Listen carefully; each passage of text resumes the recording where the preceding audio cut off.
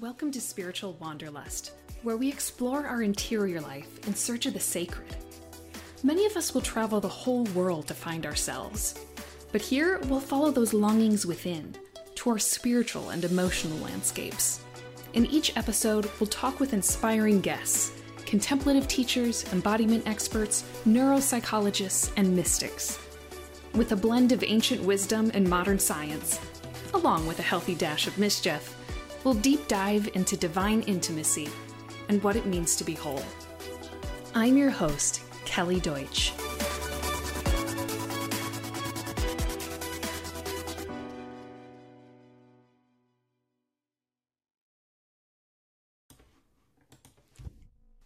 Hi, everyone. Welcome to the Spiritual Wanderlust podcast. I'm Kelly Deutsch.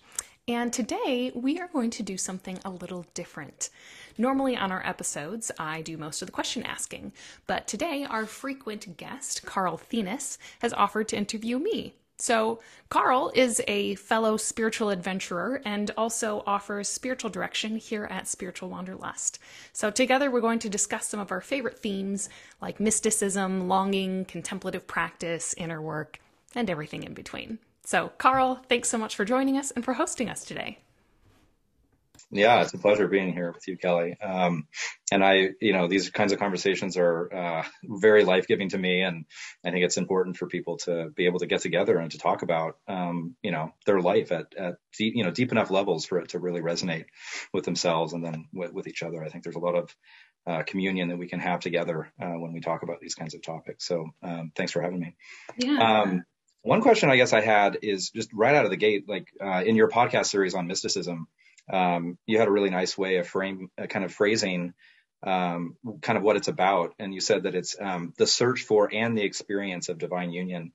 And I like the fact that you broke those two pieces together, the searching and the experience of. And I was wondering if you could just talk a little bit about kind of what divine union is, maybe, first of all.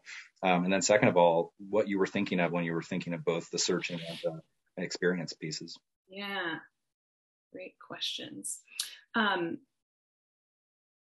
writing so I don't forget any piece of it. Divine union, search, and experience of. So divine union is such a huge topic, right? And really that's one of the motivating factors for having these conversations is I feel like it's this really well-kept secret of Christianity, that this is like the whole point of the entire religion, but somehow it gets lost in translation. And I'm like, whoever hears about that, whether it's in a Sunday pew or even just, reading the Bible, they don't say it in those terms. There are certainly places in scripture that talk about like Jesus and the Father and I are one and you are one and me and I and you and me. But what does that actually look like? Because as you grow deeper in prayer and in this relationship with the divine, whether it is specifically through Christianity and through Jesus and, that kind of traditional language, or, in a much more kind of human sense of like connected with all that is, divine union is willing what God wills, wanting what God wants, and being transformed in such a profound way that there almost seems to be no difference between you and the divine. And I think a lot of us intuit that naturally, like, I know that God is a part of me, I am a part of God, or God dwells in me. But when we're so transformed and we think of, amazing examples of that, whether it's like Thich Nhat Hanh or Gandhi or Mother Teresa or, any of these models that we hold up, we see how incredible their lives are because they've allowed themselves to be transformed so deeply.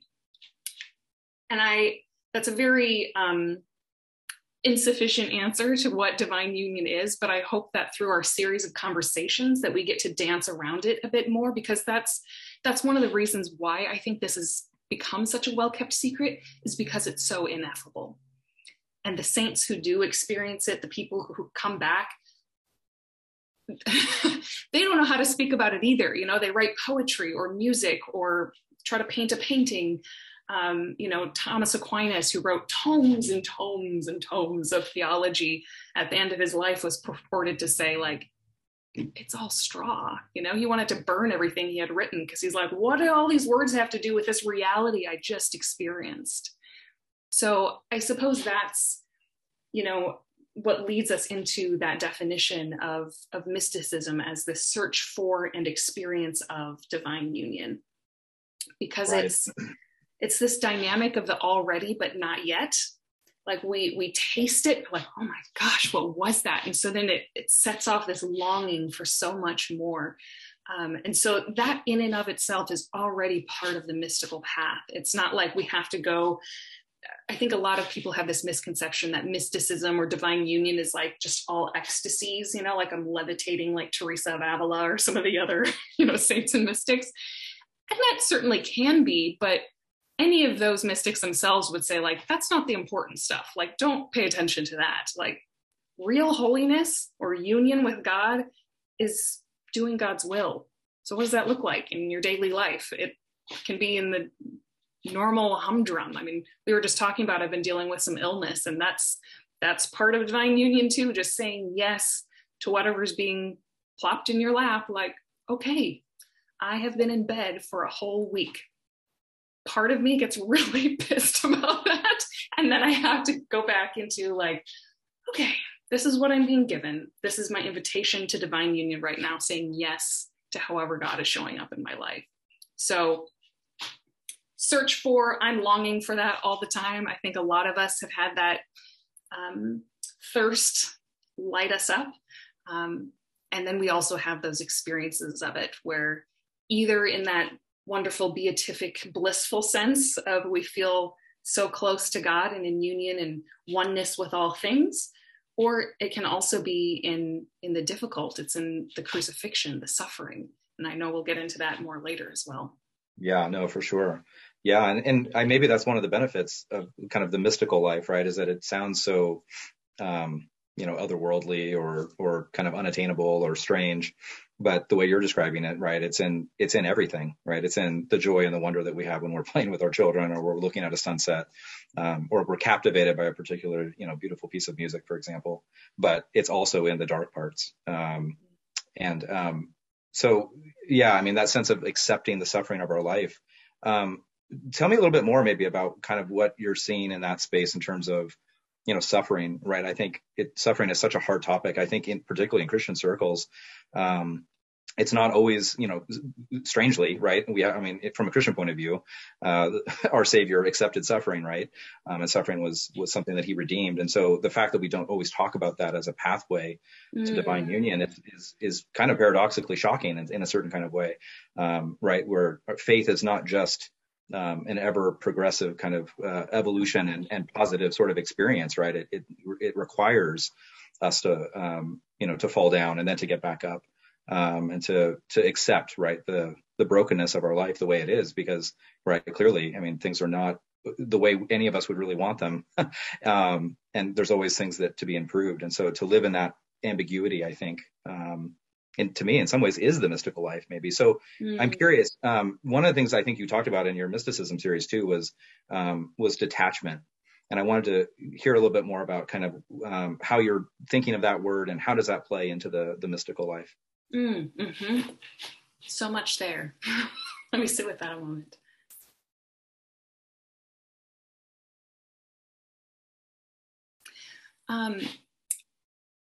Let me start with just a note on suffering, since you brought that up. And I feel like that's such a huge question and something we can certainly get more in depth into later as well.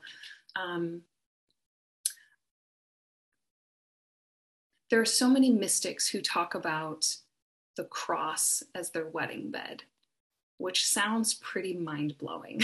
Like, what in the world does that even mean?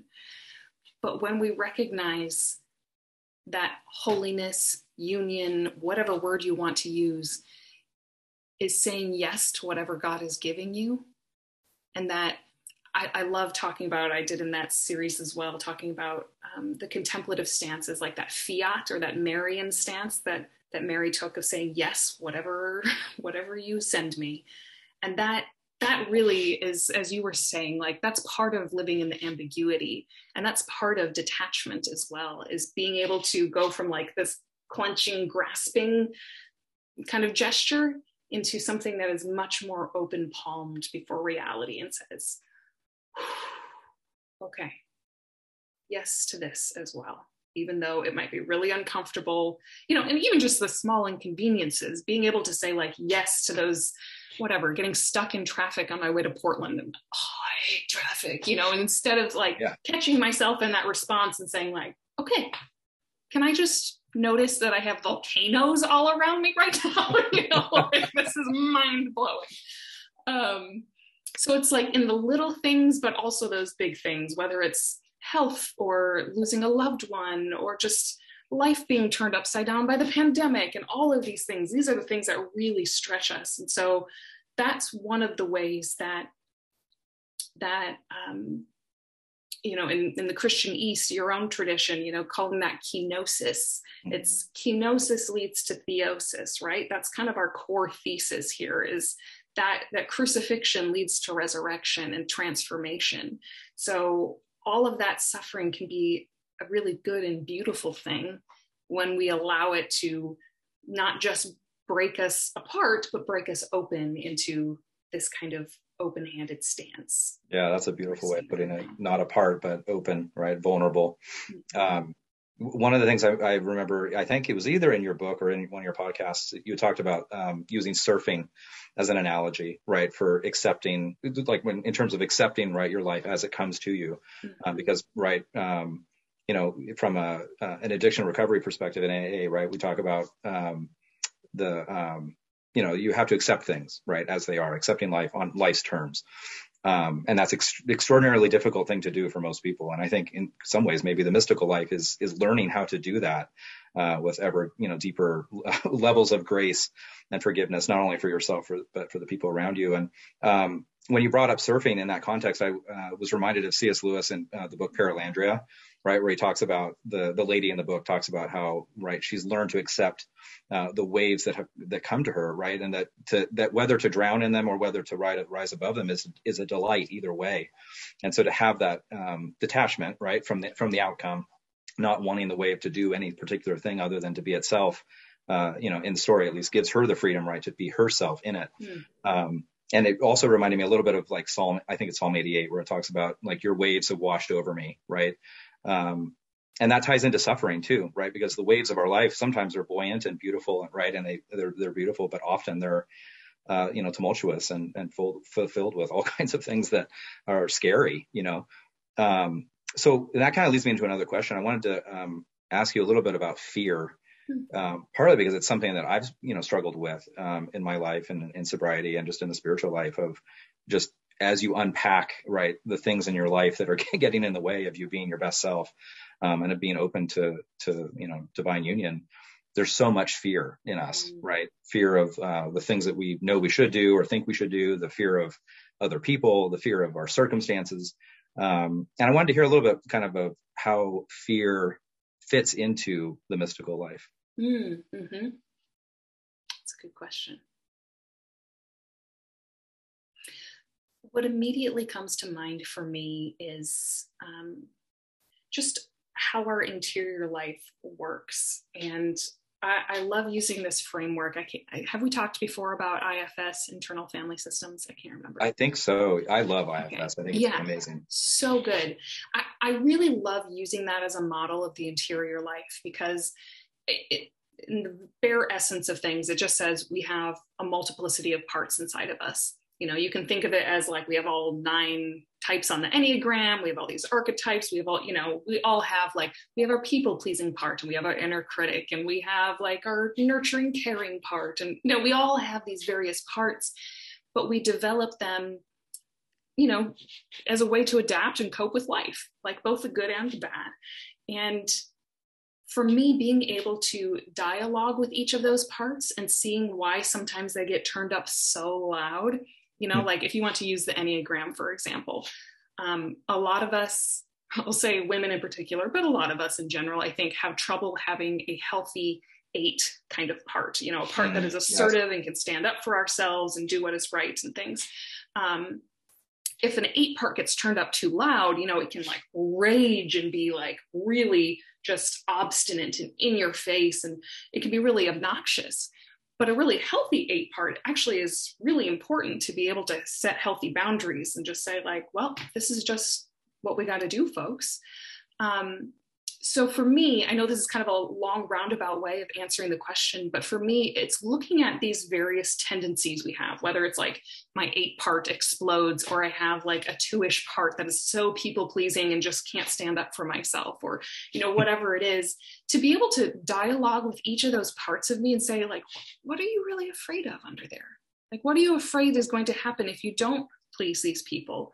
Or if you don't use this method of like exploding and raging against the night or against whatever it is, that feels like it's such a crazy injustice, Mm-hmm.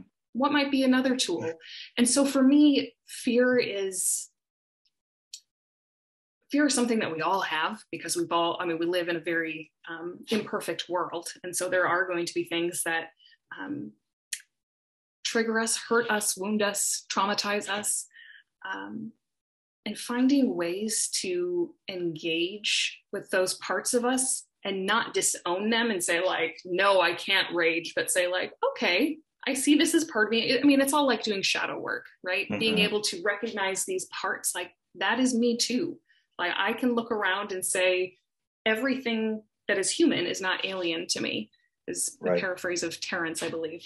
And to be able to recognize, a serial killer, or, the president that I don't particularly like at any given point in time, or, whatever, Putin, whoever it is, to be able to say like, there, but for the grace of God go I.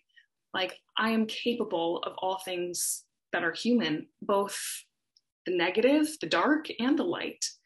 And I think it's important to be able to bring all of those home to ourselves, both so we can have compassion for ourselves and work through those parts of us that have such fear, which leads to the extreme behaviors, but also have such more compassion for those around us and, why others are doing things that seem so incomprehensible to us. Right. Yeah, for sure. You mentioned tools. And I was thinking too, that I think, it's hard, I think too, when you think about like mysticism or the mystical life or the contemplative life, or even just the spiritual life in many ways. It's hard to put a boundary around what that even is. And so, I think you had mentioned at one point talking about finding your practice, right? And so I was curious, like, if you could talk a little bit maybe about what some of your practices, but just in general, if somebody was going to ask, well, how do I get started, or what should I do, right? And we tend to be a very pragmatic culture, and we like checklists, and learning how to divest yourself of the addiction to those is part of the mystical life, but you get there eventually. Right. But it's, I think, but in a more serious way, it's also nice to have, you have to have a sense of grounding, partly because we're embodied creatures, right? And we live in the world, and and if we're going to be present to it, it means we have to be here. And so the ways in which we can be present, I think, take form, right, in very specific practices, whether those are, prayer or services or whatever. So I was curious if you could talk a little bit about maybe practices that you've done that seem to help, maybe practices that had worked for a while and maybe didn't, and just in general, kind of how that evolves over time as you're leaning into this. Sure, absolutely. So one of my favorite spiritual directors that I ever had, I might have said this in the videos before. He told me the best prayer is the prayer you can pray. And I love that. So true. So when people ask me, like, where should I get started, or oftentimes people will come to spiritual direction and feel really anxious that they can't meditate or, do centering prayer. Like, I'm trying to do my 2 20-minute sits every day and I just can't get myself to calm down. I'm like, okay, let's take a step back, take a breath. Where do you feel most connected to God? Where do you feel most grounded? That's where I always recommend people begin. Like, take a moment to consider that. Like, is it having your coffee quietly in the morning? Is it taking a walk on a trail somewhere? Is it, I have one woman who loves horseback riding. That's like her thing. And that's wonderful. Like, any of those things can be spiritual practices when they connect you to the divine. I think the key in any of those is then having that stance, that kind of Marian stance, and that enough stillness so that you can notice when the spirit starts to tug you deeper. I think that's really that key. And it's so subtle at first, that transition from meditation into contemplation, in traditional Christian spiritual theology anyway. meditation being much more of like a mental practice or something that you do. Like I'm going to, whether it's Lectio Divina, and that's something that I loved for a while. I would just devour scripture, I just love to meditate. Or sometimes, just like a good spiritual reading. For example, there's this one book that I recommend to people frequently on John of the Cross. It's named Impact of God by Ian Matthews. And I remember the first time one of the sisters in the community that I was in recommended it to me. I picked it up and it didn't really do anything for me. The second time that I picked it up, like a year later, I prayed with a table of contents for a week. It was just those words alone. I was like, oh. I just need to stop and stay right here. And that, to me, whatever your practice is, whether it's walking out in nature or having your morning cup of coffee or just sitting and listening to music, to attend to those inner movements whenever you feel a slight tug, and then just stop and stay. And it could be, it might be 30 seconds and you're like, okay, I'm going to move on again and play the music or, whatever it is. Or it could be, the rest of your half hour sit, it's not up to us. Again, that's that surfing analogy. We're not in charge of how big these waves are or whether or not they come. What we're in charge of is just being attentive. Like, oh, I can feel the swell. I better start paddling. See how long I can ride this, so that we can have that same receptivity and sensitivity, in a sense, to divine movements. And so I've used a wide variety of spiritual practices in my lifetime. As you kind of insinuated there are definitely chapters where some work really well. And then after a while, it's like, yeah, that doesn't do anything for me anymore. I used to love the rosary. Oh man, I would do laps around that thing, meditating on the life of Christ, or sometimes I'd just insert my own kind of mysteries of the rosary. When I was ill, one of my good monk friends made me a chakki, and just another kind of prayer rope. And that I felt was what was pulling me out of the pit of despair. I'm holding on to my chakki with dear life, So those have been helpful practices. Now I feel like any words don't really do a whole lot for me. I just want to sit in silence, and so I might lie in the grass and soak up the sky, or spend the first 20 minutes when I wake up in the morning, just being still, lying in my bed. Even just sitting with my cat, just being, my daily nap, is, I remember when I described it to someone, I was like, I don't always actually fall asleep, but it's just, enough for my body to kind of just exhale. She was like, so you mean meditation? Is that what you're actually doing? Well, I suppose I tend not to use the word meditation because I think a lot of people, think of a very specific thing. Okay, I'm going to sit down. I'm going to pay attention to my breath. I'm going to try to let go of all my thoughts, let go. But there's so much trying. Yeah. Right. There's still, it's kind of that whole paradox of, trying to make your ego defeat your own ego or something. So it's much easier for me to just have a time to just be. Yeah. I know for me, in the recovery movement, right, there's a very big emphasis on developing new practices and new habits, right, to start to rebuild the life that in many ways you've destroyed by your addiction. Right. And so you have to relearn a lot of patterns of just how to function in the world, right, without the crutch of your addiction. And one of the things that I personally have found, and I think this is, pretty fairly true for most people in that scenario, is that it's difficult to do that without a community or without, right, a larger group of people, which, again, in a strange paradoxical kind of way, is that if you ask most people, what do you think of when you hear the mystical life or mysticism, right? To your point, right? There's this idea that it's just you in a room silently meditating or doing something quiet, right, by yourself. There's a very individual kind of nature to that.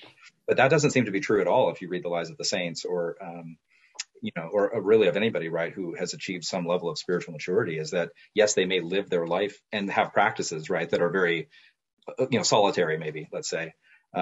But they're not disconnected from anyone. And in fact, right, those practices may, in fact, make them more connected to people at a much deeper level. But then even practically, again, right, having a community of people around you, and whether that's a church or AA or whatever, right, it's almost like it's an essential element of what it means to be somebody who wants to live a mystical life. Is, again, you need people around you. So I was curious, you've been a nun and you've lived in a convent, and you're recently married, and right, you've had a number of different kind of living arrangements and different structures in your life. And I was curious if you could share maybe a little bit about what you've learned maybe in communities as it relates to the mystical life. Mm-hmm. Great question.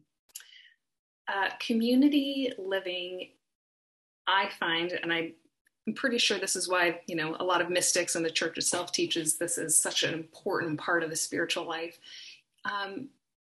Community life is really where you learn virtue, and that's where the rubber hits the road. So you might have these wonderful ecstatic experiences in prayer, but if you walk out, or like your son interrupts you and you're like, shut up, I'm meditating, clearly there's some sort of disconnect there. Like, okay, if I am not becoming a more patient, kind, compassionate, all embracing and welcoming and hospitable and also courageous and bold, or, if I'm not growing in virtue, then I'm not growing in holiness. I'm not becoming a more spiritually mature person. And so community is really where all of that gets hammered out, because one of my close friends was like, Kelly, I used to believe I was so holy, and then I got married and had kids. It was just like, oh man, I am just constantly failing. And that's, kind of looping back to what we were talking about before, the suffering, the failures, those are so much of where all of this spiritual life is hashed out, is in all of the difficulties and the day-to-day kind of sandpaper of our lives that isn't always very comfortable. When you just have difficult personalities, or you're tired, everybody's tired, your kids are tired, your spouse is tired, and even in the convent, it's very easy for people to think like, oh, well, monks and nuns, they've dedicated their whole life to prayer, so clearly, they must all be very holy. And like, no, nope. Like, we're so very human, and there's so much dysfunction and monasteries and convents, they might not air their dirty laundry out into the public, nor is it always appropriate, but they're still very human. We all bring our baggage with us. Mm-hmm. And so using those opportunities, just the image that comes to mind was me in Rome. And I remember I was talking to a friend of mine who was in another community. And I was venting about one of my sisters. I'm like, sister so-and-so said this to me, and then she did, and can you believe? And I was just like venting and fuming. And this other friend of mine turned to me and she's like, what about you gets so riled up by that? And I was like, I was so taken aback. It's just like, excuse me, can't you see how obnoxious she was being? But essentially she was saying like, Kelly, it takes two to tango, like, yes, that she did something, but like, why is it eliciting such a strong response in you? What in you is happening? And, that goes back to that IFS, that parts work. Mm-hmm. Like, what is being triggered in me? Okay, so I feel outraged. Why? What is this part trying to tell me? What is it trying to protect me from? And just doing a little more of that digging and spiraling down, like, what's going on under here?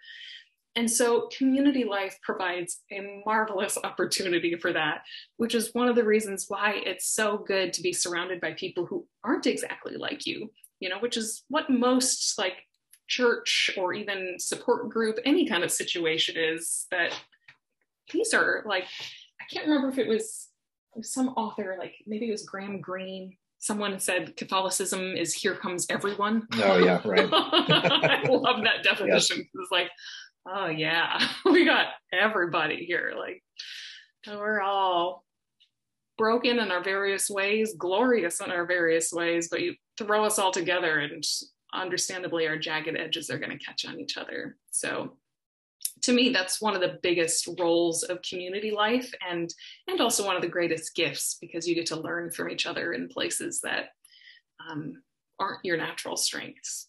Right, for sure. Yeah. So that leads me actually to another question. When we talk about like being a community and learning from one another, um, and this is something that people like Brené Brown and other people talk about, is the central importance of curiosity, Mm. right, in the vulnerable life, or the mystical life, even the spiritual life.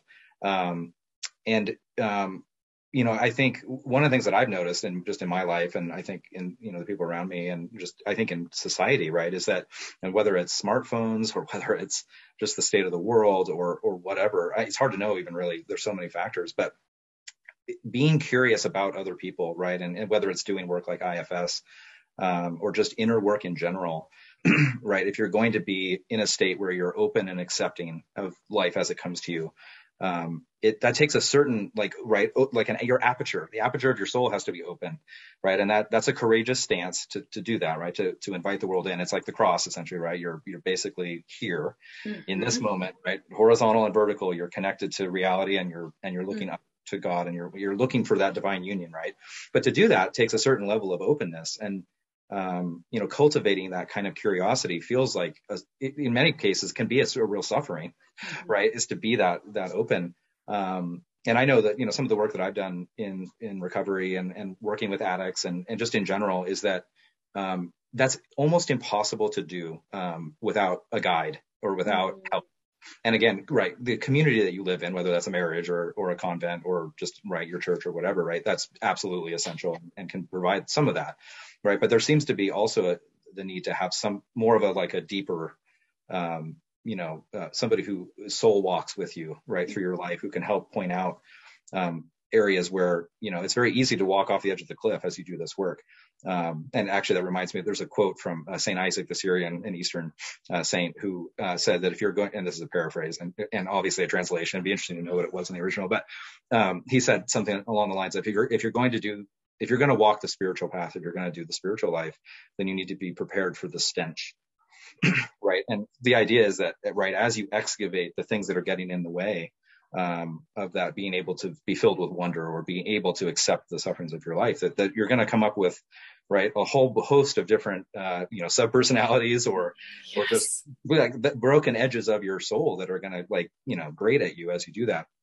So this is a long-winded question, I guess, but I'm curious. I have found a lot of benefit personally in terms of having, let's say, an AA sponsor, or a spiritual father or a spiritual director, or all three sometimes at the same time, right? It takes a community sometimes of guides to really help you. And I think that's, it's hard for us, I think, sometimes to accept that we need that, right? And also to trust people enough to invite them in. So I was curious what your experience has been, or what you would say in terms of the necessity of guides in the spiritual life or in the mystical life. Yes. First of all, great quote. Love that. Yep, there's a lot of stench inside, for all of us. I mean, it's regardless of who we are, we all have some dark areas that haven't been turned over in a while. But yeah, I find it absolutely critical to have somebody to hold your hand. And what I find interesting is how there are different people who feel appropriate at different stages in life. And I'm guessing you've experienced this as well, whether it's, a different sponsor or, therapist, spiritual guide, whoever it is, that are meant to walk with you for certain stages. And then, whether it's through life circumstance or it's just, I had one sister that I worked with for a few years, and she was like, I feel like I've come to the end of what I can walk with you on. I'm like, okay, well, thank you for being honest. Like, all right. But I find it so helpful in pointing out a lot of those blind spots or some of those dark areas inside that you kind of forgot existed, so they might be able to walk in. I mean, kind of reminds me of like when you walk into your grandparents' house and there's like a little bit of that weird sour smell, and like they've been living there so long, they don't even notice it anymore. But you walk in, you're like, oh, that's a little off. Like, I don't know if something needs cleaning or, check something out. I feel like that's almost what, a good spiritual director or companion or guide does, is walks in and you've kind of gotten used to that stench. Like, if somebody walks in and is like, that's a little off. Like, should we go excavating a little bit? And we're like, no, I don't smell anything. I think we're fine. Like, don't worry about it. But there have been plenty of times, whether a therapist or a spiritual director or coach has, pointed something out or asked the tough question that I really needed to hear, but maybe didn't want to. I can think of one example when my spiritual director in Rome, I think it was also around the same time that I was introduced to the Enneagram. And at the time I came out as a 2 because I was formed to be a 2 in Rome, because isn't that every good nun? And there's a lot, I certainly have plenty of 2-ish energy, but I remember my spiritual director asking me something about like this desire to serve other people, and it felt like it came out of a very genuine place. And he's like, do you think there's anything self-serving in that? Like, do you get anything out of serving other people? And I remember being taken a little aback, like, oh, I mean, I don't think so. Like, I think it's just a genuine, like, desire to give back. And, and I was like, oh, and he was like, okay. Then he just left it at that. And it took me a good 6 months to come back and be like, oh yeah, no, I definitely get something out of that. It makes me feel like a good person. Like that. If I can't do that, like something in my ego is like, oh my gosh, am I good? But it's questions like that we sometimes need others to posit for us because they don't occur to us ourselves. So yeah. Having someone on the outside who could smell those smells and point things out and see things that we can't see can be absolutely invaluable in your own growth and development. Yeah. Although you have to want the answer, to your point, right? Sometimes you're not ready to hear the answer, or you hear it, but only on a certain level of consciousness. And then these truths that we're searching for, right, or the longing that we talk about in the mystical life, it can never be fulfilled if what we're really after is the divine, right? Because by definition, the divine is infinite. And so we're and that goes back to what your first definition in terms of the search and the experience, kind of that dance between the here but not yet, right? And sometimes explanations don't help, or all people can do is point you. I was thinking of like Philip and Nathaniel. How can anything good come out of Nazareth? And his response is, "Look, I'm not going to explain this to you, right? Just come and see, right?" Yeah. And so that invitation, right, to join, right, to be a participant in, again, going back to that experience thing, is just so invaluable. But it's hard, I think, sometimes when we're dancing between the wanting to fulfill our longings, but we're also, again, going back to fear, we're afraid of what that would either cost us, right, or maybe even a little bit of a doubt that we'll get what we want, and then it'll be like, now what, right? And so it's that strange relationship that we have with God, where He's always wooing us forward, and giving us little foretastes that we can bear, right? And I think, for me, one of the things I was thinking about the mystical life is that, again, it's like that sense of openness, right? That we're containers, we're earthen vessels, right? As St. Paul says, and we can't contain, right, the grace that God has by nature, but we can definitely participate in it. But we have to be willing, right, to allow our container to be big enough so that what we want, or that longing or that desire that we have, can at least have some sense of consummation or fulfillment. And so, yeah, the other thing I was thinking too is that the Greek word perichoresis, the circle dance, right, with some of the church fathers, that was their way of describing the Trinity, right? And so again, it's that sense of, and when we're talking about the mystical life, either on your own, doing your own work, or in a community, or with a guide who's helping you, in all of those cases, right, there's that dance of, again, right, we're drilling deeper and deeper in, we're giving more and more of ourselves, we're able to hear the truths of the people around us who are saying things. And I think was it Dostoevsky or Nietzsche, I can't remember, one of them said something along the lines of that, you can tell the character of a man by how much truth he's willing to tolerate. Right. And I thought a lot about that quote being a real distillation, essentially, of the mystical life, right? That there's always more truths, and most of them are exceptionally painful, right, to actually really take in. But again, wanting that sense of desire. So I guess that leads me to a question. From a longing perspective, Lord, I believe, but help my unbelief, right? How do we accept, let's say, the fact that our longing and our desire is either misplaced or not as much high, or it's not maybe what it should be or could be, but also doing things to keep it moving, right? And I think, again, like you can get stuck, and again, from an addiction point of view, right? having desires and longings that you're not addressing, right, have ways of leaking out into your life, right, so that you're then attracted to idols, or you're attracted to ideologies or substances or anything, right, that can fulfill that longing. But you don't want to kill that part of you either, and I see that a lot in addiction work, where there's a temptation, especially early on, to just crush the desiring aspect of the soul that was looking for God in places that shouldn't, right?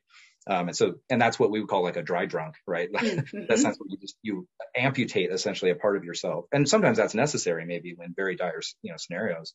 But anyway, I'm just curious what your thoughts are on desire, maybe, and how we move through that. Yeah. Longing is hard because it is like, it's just this, it's like exquisite and wonderful, but also like exquisitely painful at the same time. And it is so hard to sit in, and I think that's, why you have so many poets from every world religion that talks about getting drunk on love and this kind of, and like drunk on eros in particular. Like, that's how I like to talk about longing, is this eros is like a fire. It's like what moves the stars in the heavens. And understandably, when you have that kind of jet fuel, like inside of your very soul, no wonder it's so potent, and it's so difficult to, I don't know, it's like being in a car, like you're in a race car and somebody is revving the engine but hasn't thrown in the clutch yet, and you're like, oh my gosh, it's just so potent that we're like, I think I might die if I don't have some sort of like release outlet for this. I don't, like, what do I do with this? And so I think it is very easy to turn that toward created things, as Augustine would talk about, like whatever those things are. I mean, and it can be your typical addictions, that we're used to thinking of, like, okay, drugs and alcohol and pornography and whatever. But it's so easily other things. Like, how many of us are addicted to control? I think 100%, I mean, like, yeah, it's so easy to, I mean, when things feel out of control, that's the one thing we want to do, is like grasp some sort of control. And, even if it's just like, I need to clean my house and organize everything, or I need to, start bossing my kids around more than maybe is really necessary, or my spouse, or, take control of things at work. So I think it's very easy to do that. The key then is really to pause. So much is in the pause, when we are able to stop in the midst of a reaction and say, whoa, time out. What's going on here? And sometimes it's hard to do in the exact moment, but even if, doing an examine at the end of the day, we can review our day a little bit and just see, like, examine our reactions, like what was going on there? Or, if you want to go with the more traditional addictions, like, okay, I really wanted to drink this afternoon. Like, okay, what happened like immediately preceding that? And to be able to start walking through those things, like, okay, what was I actually longing for? Like, what was my discomfort? Was I looking for, some sense of release? Was I, really anxious and I just need something to take my mind off and numb out? Is it like to start doing that spiraling down and looking underneath? And that's where all of that inner work comes in, whether you're doing it on your own or with someone else, is to really examine what's underneath all of our smaller longings that are pointing to something greater. Right. I like that phrase, the leaning into the pause. That's a beautiful one. So hard to do, though, right? To accept the silence of that moment. Yeah. What a relief, though. Okay. Yeah. No, I was going to say, what a relief it is, though, especially if you're addicted to control, right? Or if you desire a certain outcome based on your current, state. Usually we don't want what we really want is something different than what we think we do. Right, exactly. Right? And the pause at least gives enough space. And I know a lot of the, Desert Fathers and mystics and saints of the church talk about, right, like there's a sense in which the thoughts that precede the action, right, there's a sequence, there's a spiritual sort of progression that happens from initial like stimulus, let's say, which of course comes to us and we don't have any say over that, right? I mean, the world is just there, right? And we're present to it, and there's nothing wrong with that, right? And so again, that's why a contemplative practice that is allowing the thoughts, let's say, to go down the river, and you notice them and you say, hello, maybe if you're lucky, and then you just let them go, right? You don't have that. You let the pause of their movement move through you, so you're not attached to them. But again, that most of us, right, are like the stimulus and then the response is so fast that something happens and we're yelling at our kids, or we're snapping at our spouse, or we're immediately judgmental. And I think, being judgmental is probably one of the biggest ones that we all share, right? Is that we have all these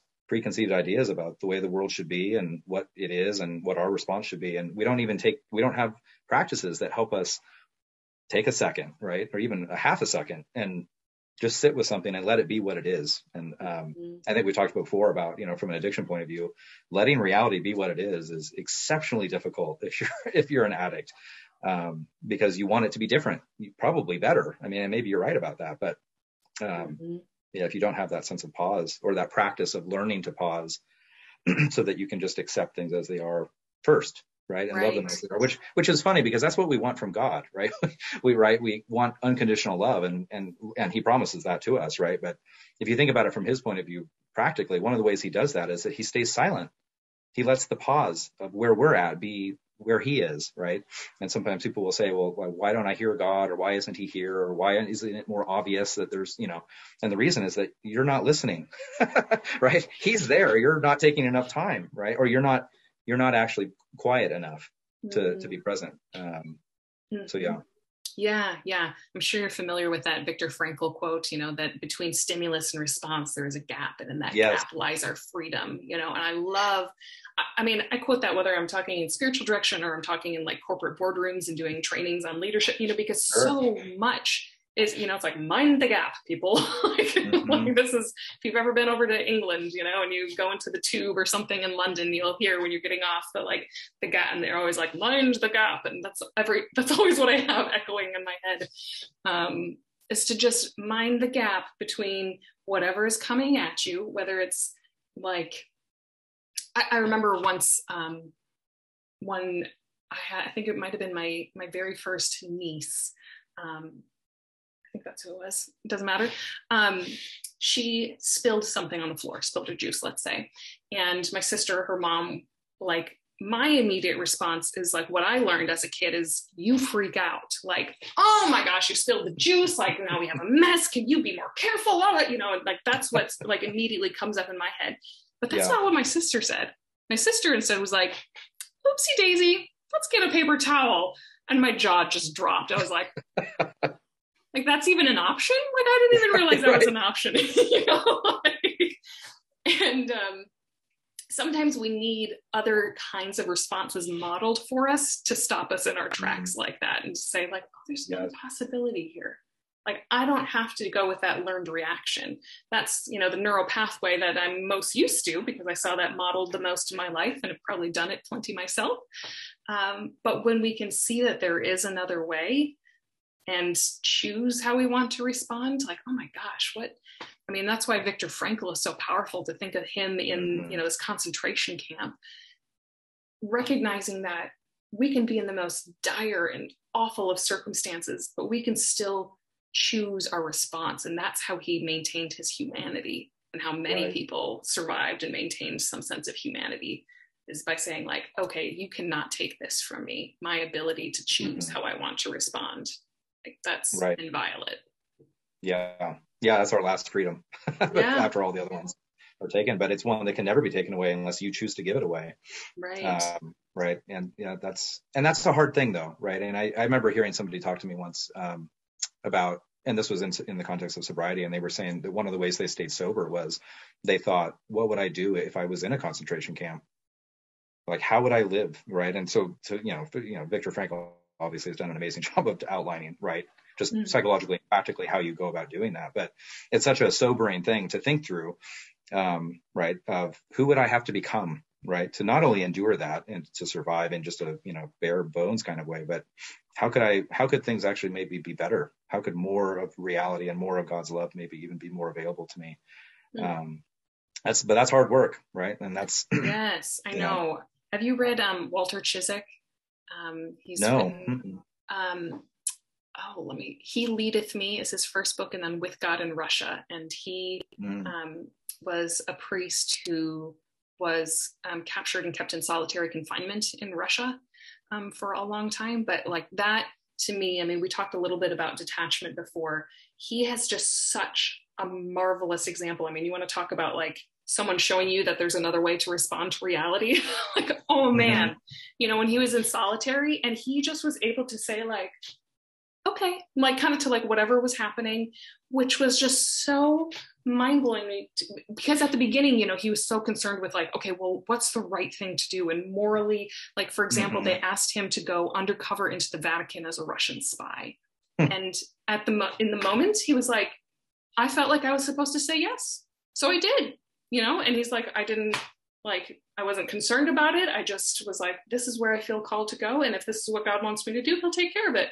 And then it came like the day to leave and to actually go. And he was like, no, I'm not going.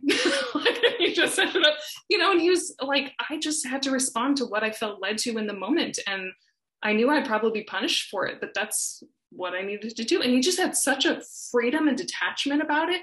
Like, man, like if I could do that in my daily life. Right. Well, and that's why we need to practice it in our daily life, right? Because we don't like, who would you become if you were in that scenario is predicated on who you've been, 10 years ago and last week. Right. Like, and so for me, to bring up like IBS for a minute or IBS, right. Is that like, I like to think too, and this really helped me in sobriety was to think, one thing is that you have to get out of yourself, right, and start to learn to realize that other people matter and that you're not the only person who matters. But also just internally, right, that there's multiple versions of you, right? If you think of yourself, you take, if you step out for a minute, you look at at your timeline of your life, is that there's as many versions of you as there are moments, right? And so there's a ton of versions of you in the future that are waiting for you today to become who you could be, right? And they're in some ways maybe praying for you. There's like a mystical element almost to your own personal life in that sense, right? And that if you get the sub-personalities, let's say, in the present moment aligned so that they're serving the highest good and that you're the Christ self that's within you, right? That truly is in communion with God, whether you know it or not, right? Is that version of you is the one that's starting to, create the order that's necessary for you to be a fully flourishing person. Then all of a sudden you're free, right? To switch and change your decisions or to make better ones, right? And you're not compelled anymore by your environment or by your programming or, right, so many things. And then again, that sense of riding the wave of your life as it comes to you becomes something, it's not so difficult anymore if you're out of your own way, right? Yes. Yeah, that's why I love that image for IFS or your internal life of like yourself with capital S, your true self, Christ consciousness, whatever people want to call that. That divine spark is the orchestra conductor, and all the other parts are like playing these various instruments. But the problem is sometimes like the woodwinds stage a coup d'etat, they're just like, we're taking over and we're going to, it's like, no, you're not in charge actually. Like at this point in life, we need a little more strings. Like violins, can we hear a little more from you? Woodwinds, calm down, okay? And like it's the conductor who says, and that's again in the moment, like you don't have to, these parts don't have to work so hard, sometimes, I mean, to go back to some of the examples we used before, sometimes the people pleaser part of you is like really loud and you're like, okay, we need a little less of you right now. I actually need my assertive part to stand up right now because I need to hold a firm boundary, and so I'm like, shh, you over here, I need you to calm down a little bit. You do a great job when I need you, but now's not the time, like now's not yours time to shine, assertive part, strings, whatever you are. But it makes it so much easier when you have that groundedness in your true self who can call those shots and decide which parts of you, is meant to make this wonderful orchestra, this symphony right of your own life. Yeah, no, that's beautiful. I love that idea of the symphony. Yeah, because right, the harmony that we hear in music that is so compelling, right, and it's so transcendent and such a mystical experience, really, especially for music that particularly grips you. Right, it's a participation in that dance, that perichoresis, right, the dance of life as it is, right. I mean, it's happening all around us. That music, the harmony of reality, and again, it goes back to the acceptance of the things that are in your life and being willing to invite those discordant sort of notes that we experience and to invite them in, right, and to have them be part of it so that we're not the conductor, right, can't control the music, right? And if somebody makes an off note, you have to just roll with it and somehow find a way to fit it into the overall structure. And that takes a certain, right, detachment, and then, but also like loving acceptance, right? That the errors and the beauty nothing's lost, right? Mm-hmm. If you're really centered on and grounded in who you are, there's nothing that, and that to me is, I mean, the intuition, I think, of that truth is the beginning of salvation, right? The trust that we can have in God that at the end, all the tears will be wiped away, and that all the sorrows of our life will not be for nothing, but they'll be part of the story, in the same way that Thomas wanted to touch the hands and side of Jesus, that, right, even in his resurrected state, Christ still had his wounds, and they were in fact what made him even more amazing, right? That it wasn't just some demigod or ghost or whatever. It was their Lord. It was their friend who was standing before them, right? And I think that's, and to just circle back, I guess, on suffering, is that, there's probably a reason maybe that the mystical life is led by the people who seem to have gone down that road so well, are people who have so many wounds, right? That our wounds in many ways are our ticket into that life. And maybe that's one of the things about the world as it is today, with, the state of the world and that it's in, is that there's so much suffering. I mean, there always has been, right? But it's more and more evident, I think, to all of us, right? That things are not as they should be, and that things that are happening in the world are in desperate need of prayer and of people, right? And I think you used the phrase in one of your, either your book, it might've been one of your podcasts, about being a love warrior, which I love that phrase, that idea of, like, again, warriors and lovers don't seem to, right, mesh, but in the mystic, right, they literally are the same person. So balance, right? The warrior spirit, the lover. Yes, I know. It's all those paradoxes. That's the tough part, is living in the tension, and again, that's, I feel like, one of the underlying themes with longing and the already but not yet, and learning what it is to balance. I don't know, how do we find that sweet spot, or as T.S. Eliot calls it, the still point of the turning world, that intersection point between the spiritual and the material, the vertical, the horizontal, the one and the many, these just fundamental tension points of reality. But that's where the spark is, that's where the life is. And perhaps the disappointing news is it's never going to be fully resolved, but the exciting part is that's the whole game, that's the whole dance, that's the perichoresis, that's where it all happens. And it might be a little bit uncomfortable now, because we need to be stretched wider, like it's too big, we can't contain all that jet fuel. But it's something that's so powerful, because it's, trying to stretch open enough space in us to receive more and more and more and more. Right. Beautiful. Yeah. Maybe last question. In terms of, like, I think sometimes people wonder or think about, like, am I a mystic? Am I called to that? What is that? Maybe they're interested in it. Maybe it's something that's, that they know something about, but they're interested in more. What's the one quality that you would say would kind of define somebody who's like on the mystical path, or is on their way to becoming one, even if they don't know it, let's say?